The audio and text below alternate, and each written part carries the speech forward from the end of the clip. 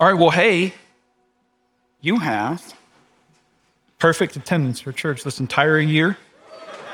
And I tell that joke once a year, so I will thank you to laugh at it every single time. So you guys good? Buckeyes won last night, so it's got to be a good morning, right? The Browns have not yet lost this week, so everything is good right now. All right, so we're starting a series called Pivot today. Pivot. So I love basketball. Where's my basketball at? There she is. Look at that. Thank you, Dre. I love basketball.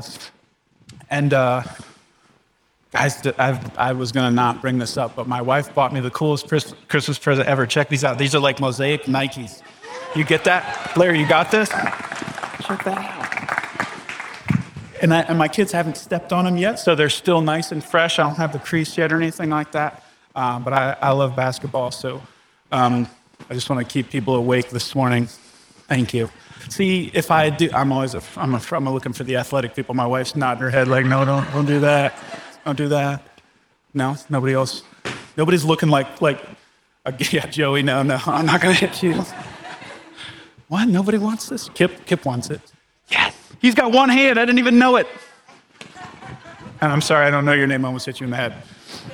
That would be my bad. So my son's playing youth basketball right now. He's 10. And if you're a parent, you know that youth sports can be frustrating because the kids, they know some rules, but they don't know the rules. And then you kind of get, I don't know, as a parent, it's easy to forget that they're kids and you just get frustrated with all the things that they do. And they're more athletic than they are skilled. So their defense is always better than the offense when that's the case, right? Because they're pretty fast. They got some hand-eye coordination, but they just don't practice enough. They don't understand enough. So all the games end up being 8-7. It seems like we're playing baseball instead of basketball. It's really weird. But one of the things, for me, detail-wise, that's really frustrating is when the kids will dribble and then they pick up their dribble. You're only supposed to do that if you're not familiar with basketball, if you're going to pass or shoot. Otherwise, you got to keep dribbling because dribble is the only way you move. So if you don't know basketball, once you pick up your dribble, you can't dribble again. It's against the rules. So they pick up their dribble, and then they're stuck. And what happens is the defender knows this. The defender swarms them in this classic youth basketball position that they get in. If you've watched youth basketball, you've seen this a million times, where the offense goes like this, and they kind of start hugging the ball with a panic look on their face, and then the defender kind of hugs them. There's a lot of hugging going on. It's weird. And if you're the kid's parent who's doing this, it feels like an eternity where they're just standing there and they don't know what to do. But either because they have forgotten or because they have a terrible coach and they have not been taught, they forget that they have what's called a pivot foot. In basketball, when you stop dribbling, you can still move one of your feet, which, believe it or not, gives you quite a bit of movement as you're just stuck in this one position. It can give you a different angle. It can give you a different perspective on the court. You can find a pass. You can find a shot that you otherwise would not be able to if you've ever watched Kobe Bryant play. He was the master of the pivot foot. He could do a ton of things, even though he had one foot planted on the ground. So even though they feel stuck, they're not as stuck as they think they are if they would just pivot. And as a parent, I do that thing, man, I don't know about you guys. I struggle with youth sports. I stay quiet. I'm self-aware enough to know that if I start opening my mouth, what would come out would not be good. I try not to wear mosaic shirts and stuff like that when I'm there. But when the kid gets down like this, I want to scream like Ross from that one Friends episode. I want to scream, pivot, will you just move? But they don't do it. So again, it didn't work, Joey. Nobody cares about Friends. That's proof. Trey's not here. You were supposed to laugh more at the Friends joke, guys. That was is Joey's idea. Jared, you got that? Okay. But I can't help but wonder if this idea of a pivot foot isn't a good illustration for life sometimes, where you kind of maybe right now, as you sit in the beginning of this year, you kind of feel like that kid with the ball and you feel stuck and a little bit nervous. Everybody's watching you, the clock's ticking, and your life seems to be moving along. Here's another year that just passed and you feel like you're not moving. But what if What if you just need to pivot? What if you just need to shift a little bit? A little change in perspective, a little change in an angle could make a big difference. So here's how we're defining pivot for this series. A change in strategy without a change in vision. A change in strategy without a change in vision. So one of two things happen in the beginning of years like this. And I like this. I get excited about New Year's. I know some people, I'm on Christian Twitter, so Christian Twitter's like, who cares? It's just another day. I know it's just another day. But for me, it means something. We just changed. Anything can be a flag in the ground moment. So I like beginnings of the years. I like New Year's. And I get excited because I feel like most of the time we're all at least a little bit self-reflective. We're all at least a little bit on that, hey, how could we make a change this year? So I wonder about people. One of two things. They're either in this position where they're hunched over the ball and they're getting ready to just drop the ball and walk off the court because they're like, I can't make this change. I can't do it. Or they just want to run with the ball and they want to travel. So here's how I would view that. One of your feet is the vision foot, and the vision foot needs to stay planted. And the other one is the strategy foot that you need to be able to be flexible on and move on. So for example, like you want a happy marriage, that's your vision foot, right? You're going to keep that planted. How you're doing that, how you're treating your spouse, the habits, the patterns you have in that's your pivot foot. We change strategies, we don't change spouses, okay? Like that's traveling. You guys you're not allowed to do that.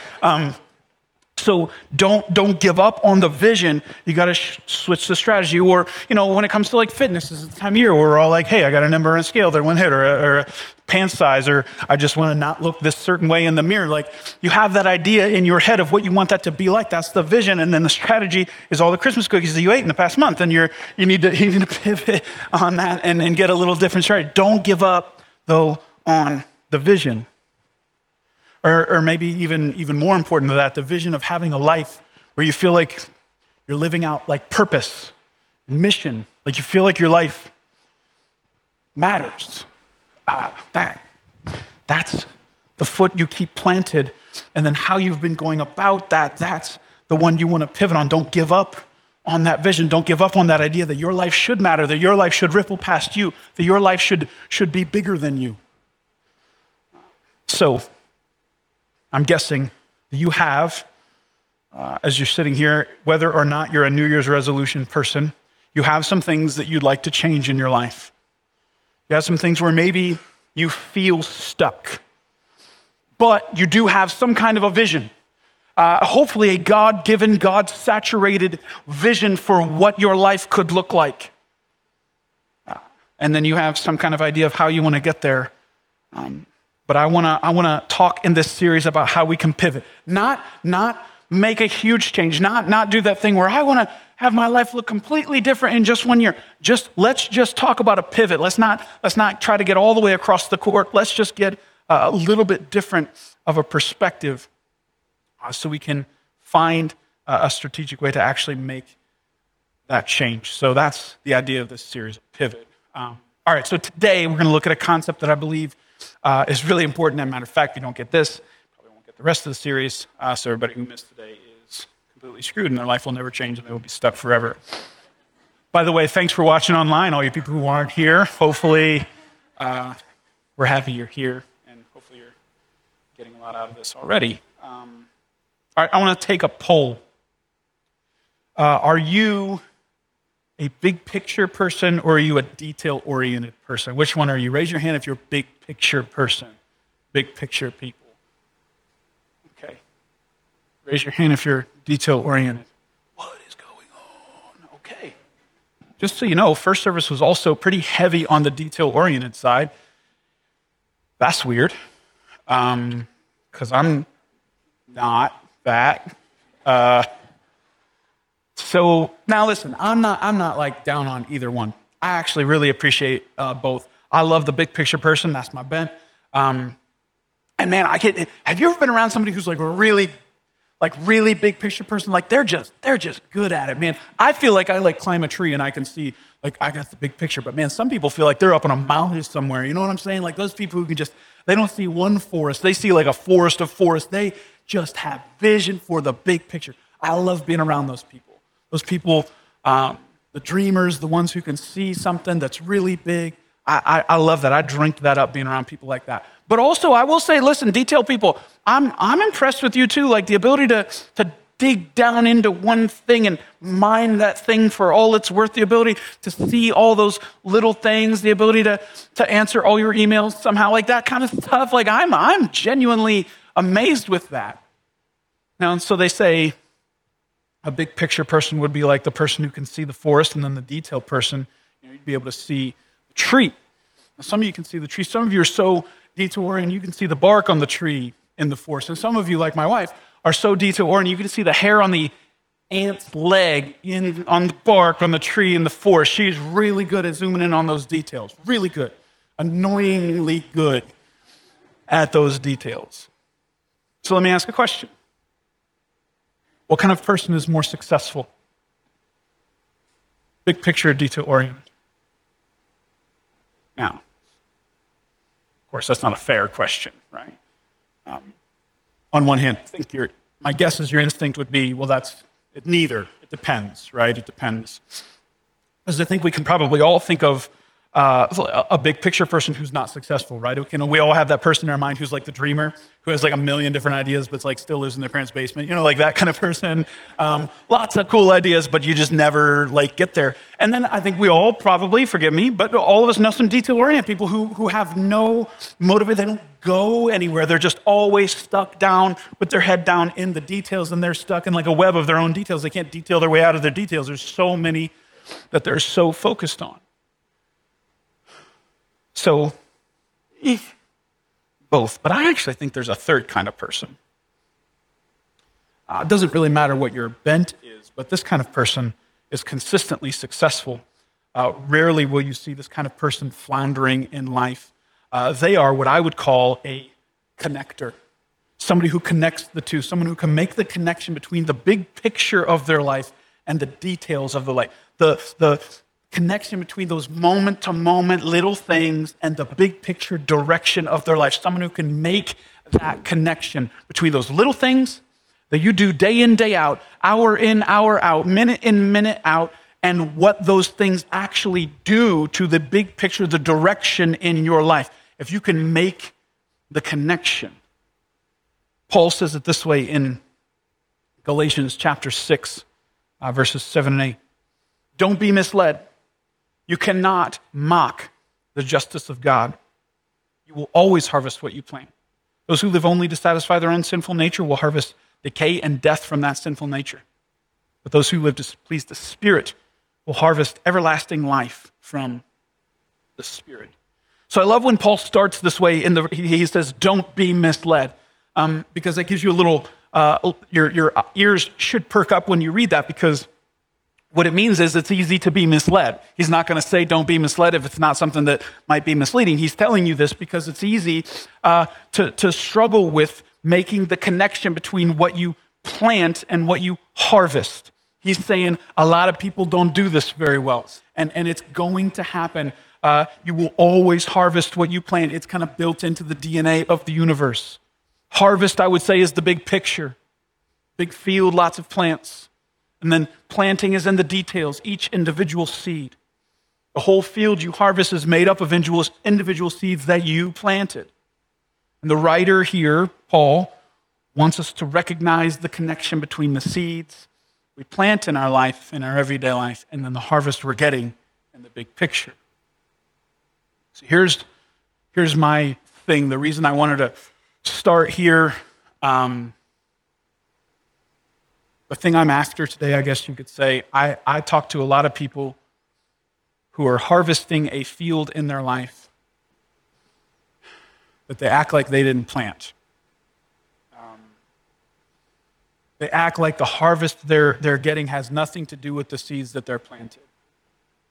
And I suppose I should own this first. I struggle with this sometimes too, where I'll have a thing, maybe a big picture problem in my life, and I will fail to see the little things that I did that led to this. I'll act like this thing happened to me, right? Like it was like God dropped me in this field. What happened? Where did this field come? Where did all these plants come from, God? And God's like, dude, you You did that, right? So I have the ability to do this sometimes. But I also know, I guess the reason is I'm pretty passionate about this is because I see the damage that happens when you fail to make the connection between the big picture in your life and the details. When you fail to make the connection between what you're harvesting and what you planted. There's a huge amount of damage, not just to you, but the people around you. I mean, those harvest problems. You have an unhappy marriage. You have a messed up financial situation. You have an inability to hold a job. You have tension-filled relationships all around you.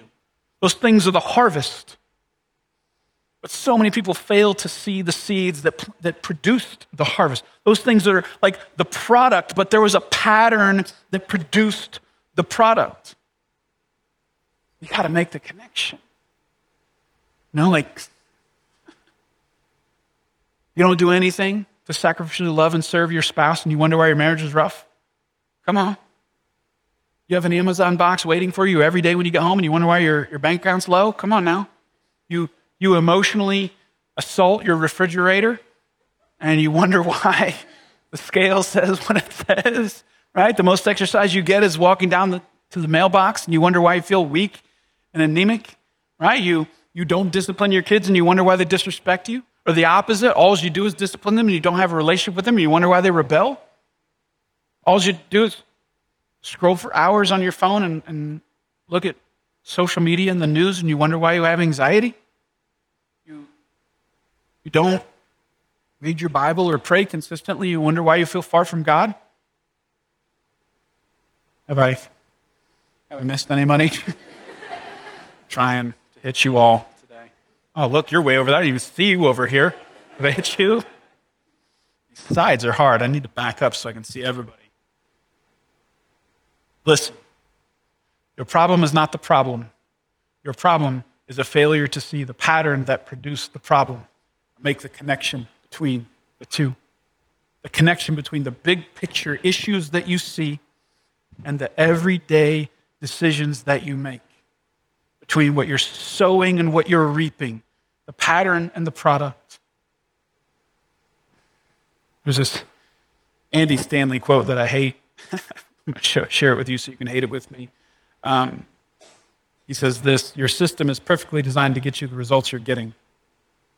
Now, Andy Stanley's a pastor, and when he says something like that, he's actually talking to pastors, like church leaders, or leaders of a business. So if you own a business or run something, he would say this to you, that with your business or with your church or with whatever this thing is you're running, that whatever results you're getting, like the system you set up is perfectly designed to give you what you're getting. And what he's trying to do is get you to make the connection between the results you're getting and the detailed work that you're putting in to get those results. Because what is tempting, and I'll own this as a pastor, I'll say it's really tempting sometimes to look at your church and go, man, the results I'm getting they can't possibly have anything to do with the work we're doing, right? You want to disconnect from that. Like, why is the church doing this when it feels like we're doing all this work that should produce a different result? I want to disconnect from that sometimes. Or maybe if your business, or you're looking at your business going, man, this isn't successful. But it should be, so why is it producing this thing? What he's trying to get us to see is that there's a connection. That whatever system you set up, it's perfectly designed to give you the results you're getting. And then as you can take that concept and you can put it into your life and you can say, hey, well, my marriage is crappy. Well, Andy Stanley would say, whatever consistent patterns you've established in your life, they're designed perfectly to give you the results you're getting. I get bad grades. Well, your study habits are perfectly designed to give you your bad grades, right? I don't like the number on the scale. Well, your eating habits and your exercise habits are perfectly designed to give you that. There is no disconnect. These things are connected. You will always reap what you sow. You will always harvest what you plant. They are connected. And I think, for me, this is a really big deal. If we could just own these verses, this Galatians 6, 7, and 8, if we could just own the idea that we harvest what we plant, man, I wonder how different this year would be if we just did that. If we just acknowledged that what we're getting is a result of what we're putting into our life. Now, I know it's hard to make the connection. Again, Paul said, don't be just like, this is an easy thing to miss. I think the reason it's hard to make this connection is because the little thing, the seed, that everyday seed that you plant, it's hard to see like the power of that one thing, right? Because the one thing just seems so small. It doesn't do anything by itself, right? I do a bunch of biceps curls and I wake up the next morning and my biceps the same size. What the heck? I was supposed to do something, right? Or I do that thoughtful thing for my spouse and they don't drag me right to the bedroom. What's going on? I thought this was supposed to do something, right? Or, you don't buy that thing on Amazon and then the next day you check your bank account and there's not a bunch of zeros in there. It didn't do anything, right? It didn't produce the harvest that you wanted when you planted the one seed, but that's because that's not the way it works, right? But it's so easy to miss that it's not just the seed, it's the pattern of planting the seeds. That the one thing by itself is small, but if the collection of things is powerful. So, for example, a piece of paper, really flimsy and nothing, and takes almost nothing to tear this thing in half. A piece of paper by itself is flimsy and weak. And I can tear it. I could give it to my 1-year-old and she could tear it. However, if you take this same piece of paper and you just fold it 1 time, 2 times, 3, 4, detail people, ignore how terrible my folds are right now. Let's do 5. Just 5 folds. Same piece of paper. Now, it's not so easy to rip. It's not so easy. I can do it. It ruins the illustration. But in first service, I had Logan try to tear it. Logan's not in here. He left. And he purposely didn't try because he didn't want to make the pastor look bad. So he's like, oh, I can't do it. And then I tore it. And I made him look terrible. It was awesome. I didn't want to do that to any of you. But you see, though, it's the same thing. It's the same thing, but it's the power of repetition, the power of doing the small thing over and over again that gave the piece of paper strength. That's the power of pattern in your life, the power of habit, the cumulative effect of small things repeated, the connection between the little things every single day and the big thing, the seed that you plant every single day and the harvest. So let me ask you, as you sit here, January 2, and you're thinking about those things that you want to change this year. Well, the reason you want to change them is because you don't like them. You got some stuff in your life that you don't like. Well, those things you don't like what pattern produced the problem? What seeds gave you the harvest? What was the little thing repeatedly done that caused the big thing? You're thinking about the thing, but I'm asking about the seed that produced the thing. Because again, what I've experienced, and I have a bent towards this, it's human nature. We want to solve the problem without addressing the pattern that's caused the problem. We want to solve the harvest without addressing the problem with the seed. And that's, can we be real? That's what happens with our prayers sometimes. We pray harvest prayers. We pray, God, fix my marriage. God, fix my bank account. God, fix my waistline. We pray harvest prayers, but, and I'm not saying God won't answer that stuff. I want you to pray all the prayers. Pray them all. Pray big picture prayers. But I do believe that God will not solve a problem without addressing the pattern.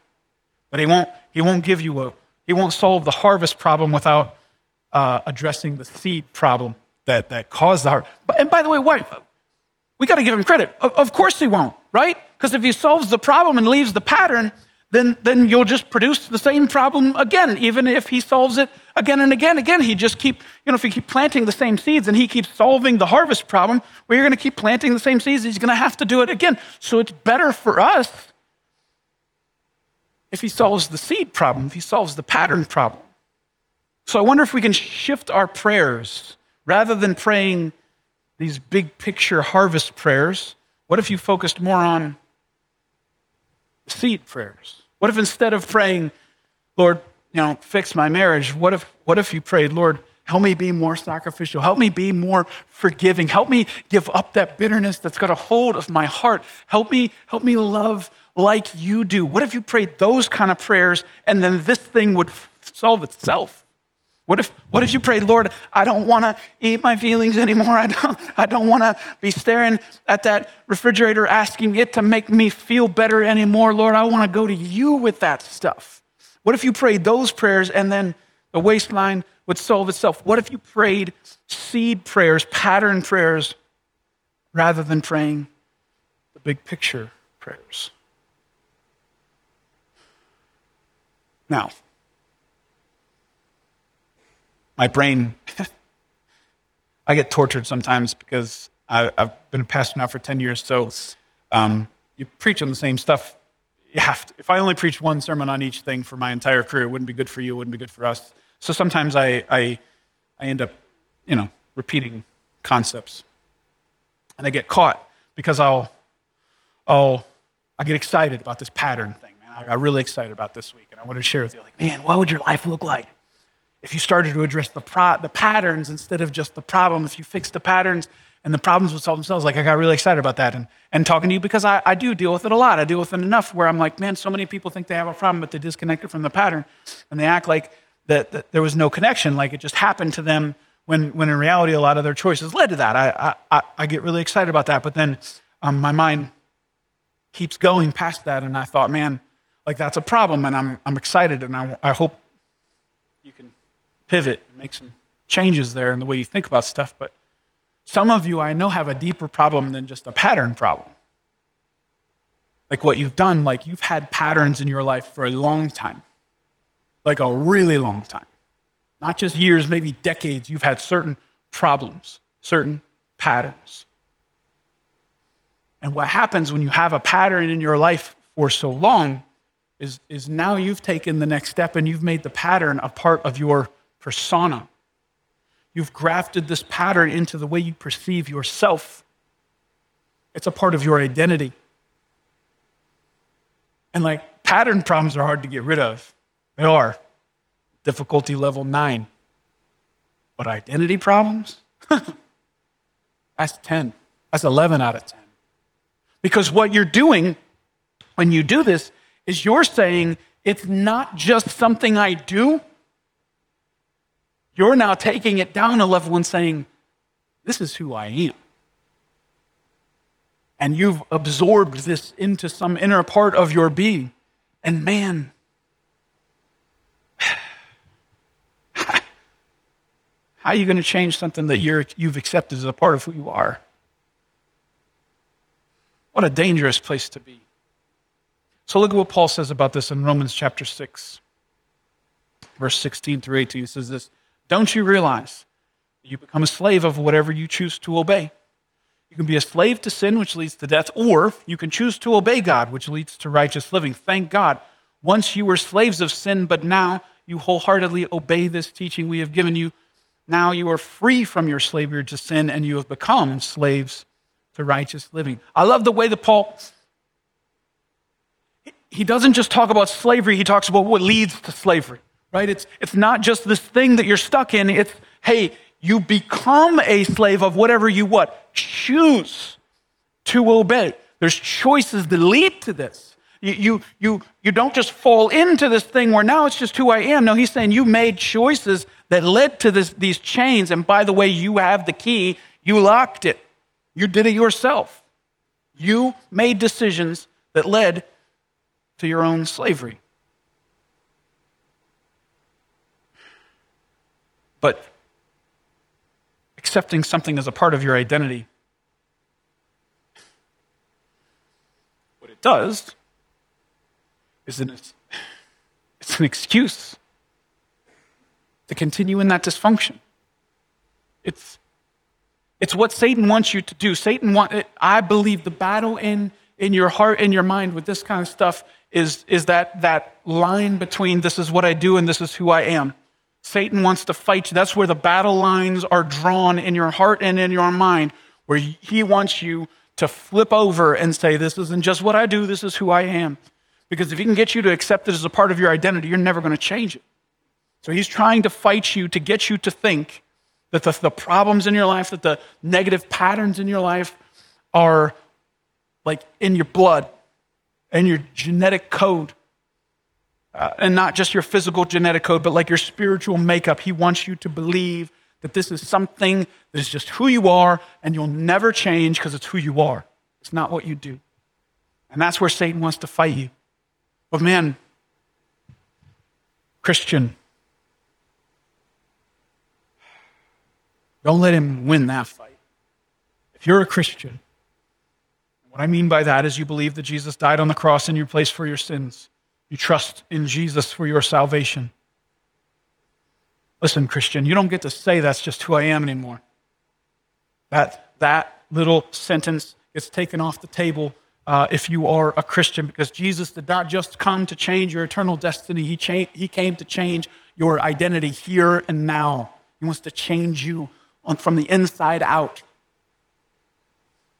Look at what 2 Corinthians 5:17 says.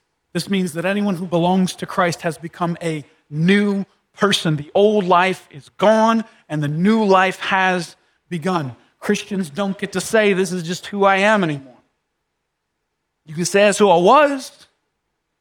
You can say this is something that I struggle with now.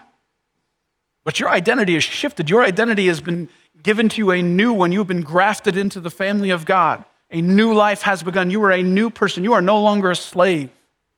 Those chains are broken. You're free. That's right. I get one amen on January 2nd. I'll take it.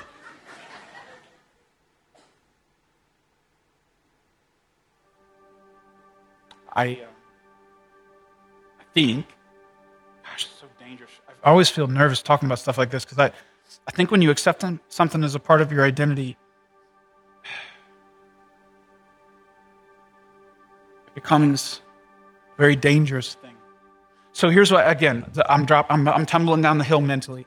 I want to address your patterns because I think your patterns is what produces your problems. And then I'm like, but what if they've accepted the pattern as a part of their identity? We've got to deal with that. And then I come to this place of despair in sermon preparation. If you've ever tried to prepare a talk before where you do the whole thing and then you're like, this sucks, I hate everything about it. Did you ever do that? Like you just, well, I don't have these papers. They're just hitting the delete button on everything because it's just stupid. I hate all of it. Because what happened to me is like, I started saying to myself, who cares? Who cares about all this? You're sitting here, and I think, if you're a Christian, I believe the Holy Spirit's been dropping stuff in your mind this whole time. We've been sitting here for the past, half hour. He's been saying, the thing that I want to change in your life. I believe that. I believe that's the way God works. He's been doing it with me for the past couple weeks. Like, hey, this new year, you're going to not do that anymore. This new year, we're going to do this instead. Hey, you're going to be a better dad. You're going to be a better husband. You're going to do this now. You're going to quit with this habit. Like God's been showing me different things that he wants to change in my life. And there's been a question that's been popping in our mind, and it's weird. But I bet it's a question you have to answer as well. There's this story about Jesus healing this guy. I believe it's one of his most spectacular healings. Not because of the thing that he healed, but because of the length of time that the guy had the problem. This guy had been, the Bible says his legs didn't work, like he was disabled. And the Bible says that he had been disabled for 38 years. Couldn't walk. And Jesus walks up to this guy, knowing full well how long it had been. And he asked him a question. And it's a question that on the surface is kind of insane. But it's the one that Jesus asked. The first thing Jesus says to this man who'd been ill for 38 years. John chapter 5, verse 6. When Jesus saw him and knew that he'd been ill for a long time, he asked him, would you like to get well? I mean, on the surface, you got to say, Jesus, come on, man. Why are we asking silly questions here? The guy can't walk. He hasn't walked for 4 decades. Of course he wants to. Of course he wants his problem to be solved.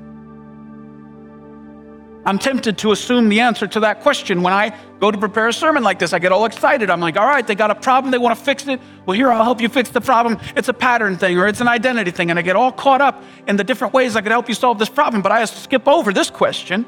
I just assume you walk in here ready to go. That you have a problem that you want to solve. But according to Jesus, that is a dangerous assumption for me to have. And I have to ask it to myself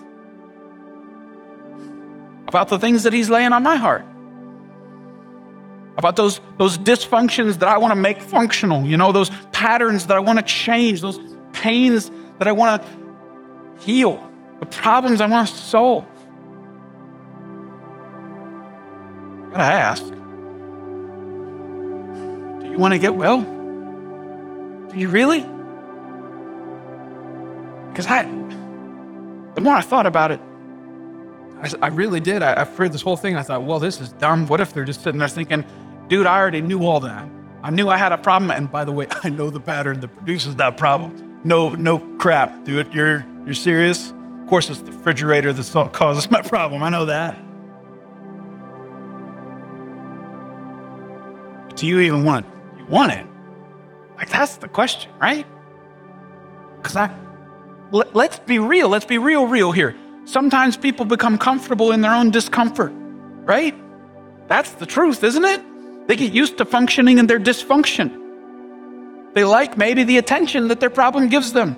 They like the excuse that it gives. So do you really want to get well? Man, again, you already know the little things that God wants to change in your life. You already have some goals and stuff for this year. That's surface level. Dive way down deep and ask yourself the question, do I really want that? Do I really want to change? Do I really want to get well? Because that's the fight, by the way. That's where it's at. This is not a dumb question. This is the question. What do you really want? And I am pretty bold enough to say that I actually don't think you even know the answer to that question. I don't know how well you think you know yourself, but I think very often we think we know ourselves way better than we actually know ourselves. So I think you need help with that. Look what David writes. This is just a crazy couple of sentences in Psalm 139, verses 23 and 24. Look what he prays. Search me, O God, and know my heart. Test me and know my anxious thoughts. Point out anything in me that offends you and lead me along the path of everlasting life. Look at that. I love to see, this is what David, man, he is like pro-level self-awareness, where he is so self-aware that he's aware that he doesn't even know what he doesn't know. You know what I'm saying? Like David's like, hey, God, I'm going to open this thing up and I want you to look at my heart. And God, I don't even understand what's happening. You got to tell me some things. Show me what's going on in here. Tell me about the stuff in here that I don't even realize messes with my relationship with you. Tell me about that stuff, Lord. Lord, tell me about my deepest desires and where they're at. Man, he opens up his heart and he asks God to tell him about himself. What a prayer. What a prayer. And that's what I want for you. And I know this is a weird concept, but maybe you don't want to get well. We just be real. You can't control that, right? I can't control my desire to change. Like maybe I just want to keep eating. I don't know. Maybe I just want to keep drinking. Maybe I just want to keep treating my wife like crap. Maybe I just want to keep being selfish with my kids. I don't know. Maybe you want all that stuff. It'd be better to be honest with God about that than to lie to him and say, no, I totally want to change. And God's up in heaven. No, you don't. But here's what you do. Here's what you can control. Follow me on this. Maybe you don't want to change, but you want to change. Do you follow me? You don't want to change, but you want to. So you're at least there. And I want you to grab a hold of that. Grab a hold of that. That second want to. I don't want to, but I want to. And pray that one. Pray that one with all your heart. Lord, I am broken. I am messed up. I'm so messed up. I like how messed up I am in this area of my life. And I need you to fix that. I need you to awaken something in me that's not alive right now. I need you to breathe life into a desire that I don't currently have. I want the desire, but I don't have it. And ask God to give you that in whatever area of your life that He's speaking to you on. I don't want to, but I want to, and I want to pray that want to up. And then He'll use that. So, there's a good opportunity for this here. It's January. And if you remember, if you were here, a year ago, we did a 21-day fast in January. It was the first time we'd ever done it. It was kind of a beta version. We'd never done it before as a church.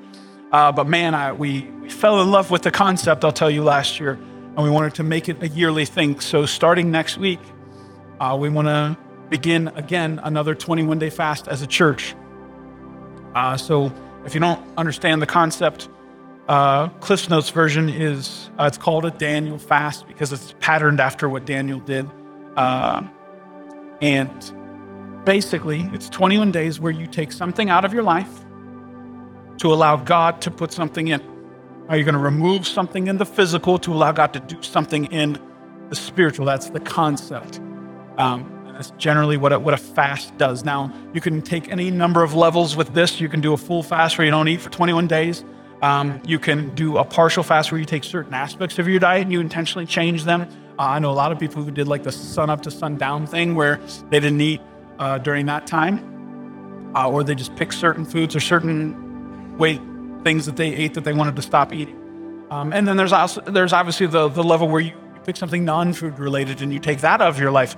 The idea is you take something out in order to let God pour in. I want to strongly encourage you to make food a part of it because I think there's something spiritual about food, and y'all know what I'm talking about. So make that a part of it.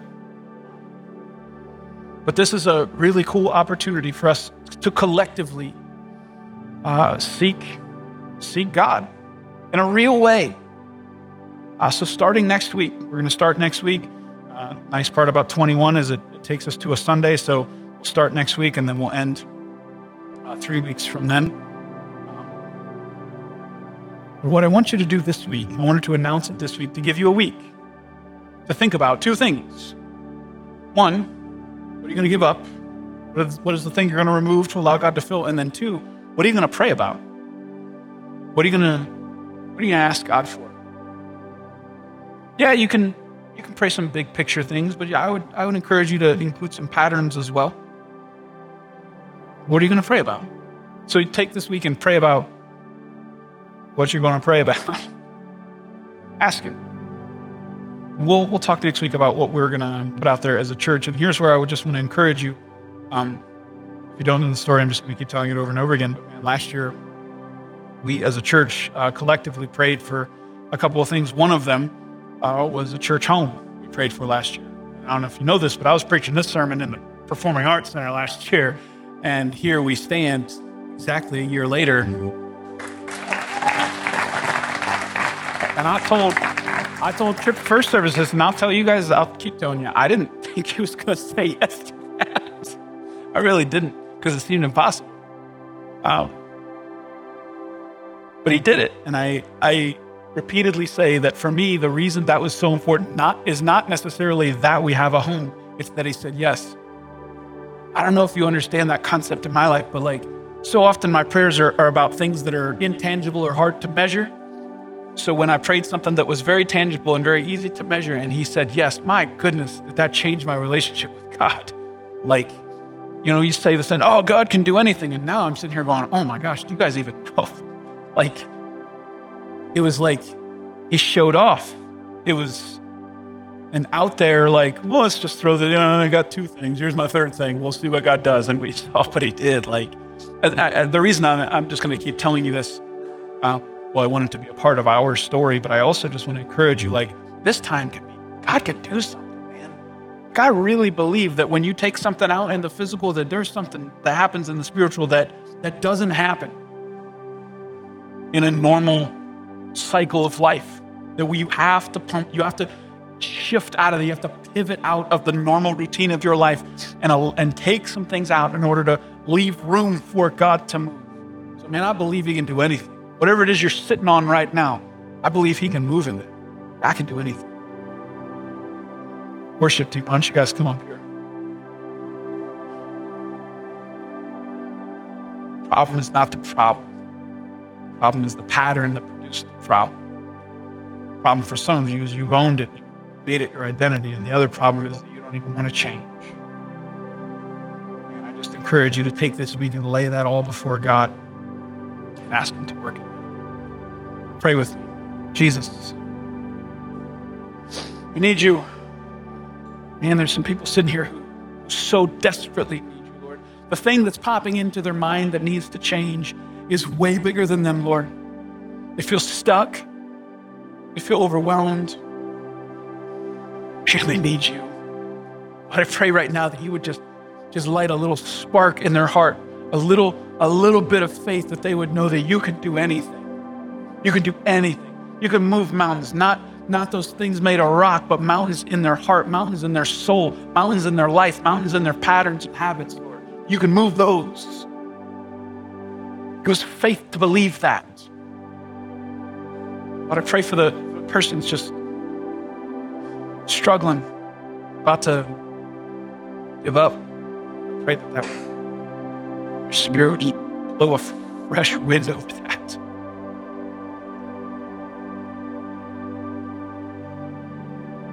Pray that we would take a step towards you. Take some things out, allow you to put some things in. Lord, speak to us this week. Show us the things you want to work in. Help us to step in. In Jesus' name.